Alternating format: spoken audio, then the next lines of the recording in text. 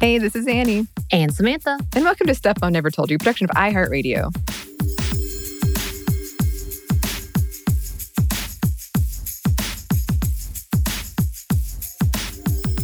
And today is Tuesday. So that means women around the world. Did you like that jingle? Yeah. Oh, you had it. I had an accompaniment. That was really nice. That's right. It was like a yes and. We're improving. We've got this. Yes. And as per usual, we wanted to talk about an amazing woman who has been a hero for her country and for her people. And we wanted to celebrate all the things that she has done.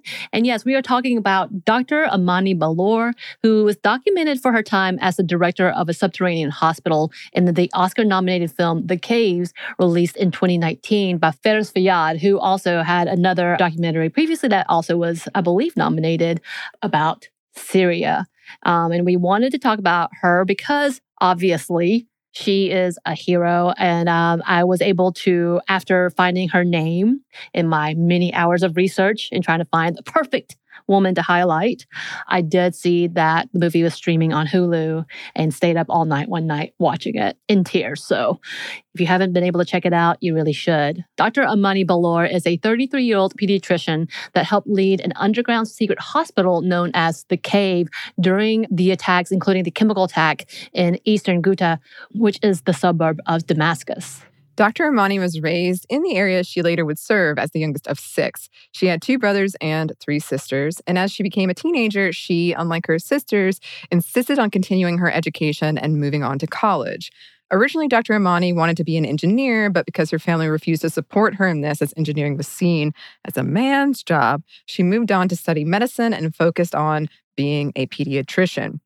It wasn't long after she graduated that she started volunteering at a hospital in eastern Ghouta, but the hospital, which at the time was currently under construction, was attacked and seized, which forced the small staff to be moved to an underground, unfinished building, later known as The Cave. We are referring to her as Dr. Amani because that's what she's referred to throughout all the documentaries as well as any other reports. So if you're wondering, that's why. So she started her career during the Syrian civil war, which has been ongoing for over 10 years. And yes, ongoing, it's still happening. The war has wreaked havoc and tragedy throughout the country, killing over 380,000 people, while 205,300 people are missing or presumed dead.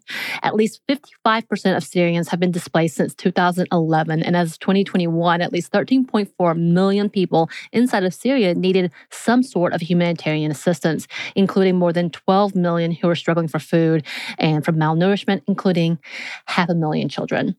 And though medical facilities are supposed to be under protective status, there have been at least 595 attacks on 350 different facilities, which resulted in deaths of at least 923 medical personnel and one who was actually featured on the documentary as well, and have left only half of the medical facilities operational. And this is all according to the Physicians of Human Rights.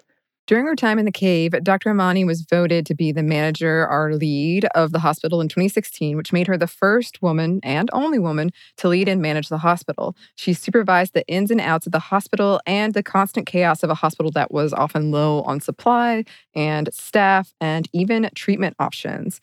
She spoke about how she had to make the tough choices in which person to treat and who to use what resources on. Quote, all of them have the same symptoms. All of them are suffocating, but I had to choose. I will work with this child and the other die. I always think about that. I feel I am guilty. Right. And if you do watch the documentary, there's so much within the conflict and just the emotional trauma on her and the rest of the staff, literally having to pick and choose who might survive, who can be treated and who isn't treated. And during the filming of the documentary, you can see the continued conflict of trying to remain calm during those situations of continued life and death and being under constant threat of being bombed. And you do see people being traumatized and suffering from severe PTSD as events happen. And of course, as a woman trying to navigate through a really sexist society as a lead of the medical facility, it's interesting to see how she handles herself.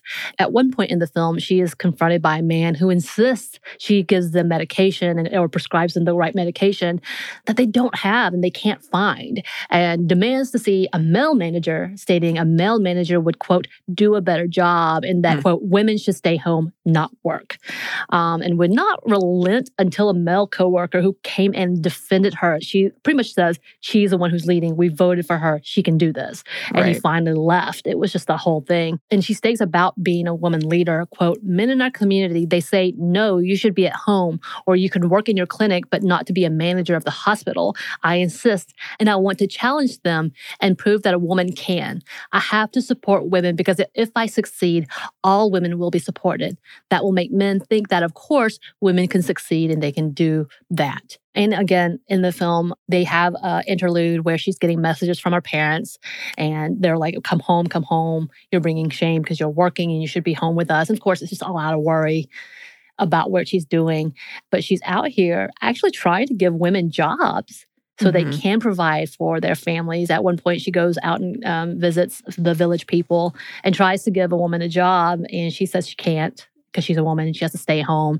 And it was a really sad situation, but this is her push. She's like, I will bring as many women to work here as possible. She continued the operations of the hospital until she was forced to leave in 2018 after she and her crew were told by leaders of the Russian army, quote, you should leave by buses or we will kill all of you. And she continued stating, I cried a lot when we left. In Al Ghouta are our memories, our dreams. I was born in Al Ghouta and grew up there, and I like the hospital. I like the cave. I can't find words to describe what I felt at the time. She soon was able to get refugee status in Turkey and moved to Germany and has since married a Syrian man and at one point wanted to move to Canada. Yeah, and actually, if you remember, Annie, this was one of those contentions when during the Trump administration, they had banned all travel from Muslims, essentially Muslim countries. And even though they don't want to admit it, it was a Muslim ban. And she and the filmmaker were having a hard time getting a visa trying to attend the Oscars, which they were nominated for. And I remember it was a huge debate, huge conversation. And finally, they were able to work it out, I think is what they would say it, and attend. And I'm really glad they were able to. But of course, it just shows once again how misinformation and fear-mongering just does such harmful things, because this film was, again, amazing, and I think everyone should see it. But she is currently trying to establish a foundation to help other women and children in conflict, partnering with the Belgian King Boudot Foundation, stating, quote, we aim to help and empower women in conflict zones, to support women leaders, and to support the children also. And apparently she has decided, as of, I believe, 2020, that she was stepping back away from being a pediatrician because it's just too hard for her to work with children. And I completely get that, in the sense of not as much trauma as she saw, but even in my small point of view with the children that I lost, it's hard. And it was detrimental to her. She talked about just still thinking on it and thinking about how many things that she wasn't able to do. It was definitely a conflict for her. And I'm really good for her for being able to move on, for doing that for her own health and sanity and improvement. But of course, she has been recognized for her tireless and fearless work in Syria. Here's a quote from a Deadline article. For her work, she was recently awarded the Council of Europe's Raoul Wallenberg Prize, named for the Swedish diplomat who saved thousands of Jews during World War II. Dr. Amani Ballour is a shining example of the empathy, virtue, and honor that can flourish even in the worst circumstances. In the midst of war and suffering, the Council of Europe's Secretary General noted. She risked her own safety and security to help those in the greatest need. And she has also been awarded the 2021 Voices of Courage Award from the Women's Refugee Commission. Yeah, and I'm sure she's going to get many more accolades and awards, especially with the foundation that she's trying to establish and being able to talk about.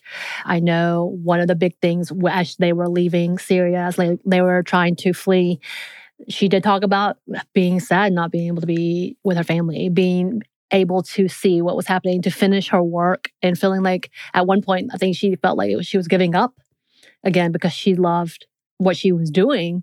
But the fact of the matter is, it was something that she had to consider for herself and her staff about the safety and the needs for themselves, and having to flee It's not easy. And for a little more in-depth conversation about what's happening in Syria, there's definitely a lot of documentaries out there that you can look into. BBC has a really good article, kind of a rundown and a timeline of what's been happening, which is where we got a lot of the statistics on here. And it's really sad what's been happening and the amount of damage that has happened. I know at one point there's a historical society who's trying to keep track of all of the buildings that are just being decimated, and all of their history and their culture being decimated by the airstrikes, continued airstrikes and war that's happening, and whether or not who's going to intervene. I know there's a big conversation within the UN about what's happening in Syria. And there's so many things happening around the world that is heartbreaking. And we want to acknowledge that as well for the things that are happening in Palestine and the people who are being displaced and murdered and just going through all this tragedy. We're thinking about all of y'all, the people who are affected, the families who are seeing this from afar. Yeah. Please know that we are sending love. I don't know what else to say to that. That seems so trivial in comparison to what people are experiencing right now. Yeah. But certainly on our mind, and something we're thinking about. As always, listeners, if you have a woman that we should be highlighting in these segments, please email us. You can do that at stuffmediamomstuff@iheartmedia.com. You can find us on Instagram at Stuff Mom Never Told You, or on Twitter at MomStuffPodcast. Thanks as always to our super producer, Christina. Thank you. And thanks to you for listening. Stuff Mom Never Told You is a production of iHeartRadio. For more podcasts from iHeartRadio, visit the iHeartRadio app, Apple Podcasts, or wherever you listen to your favorite shows.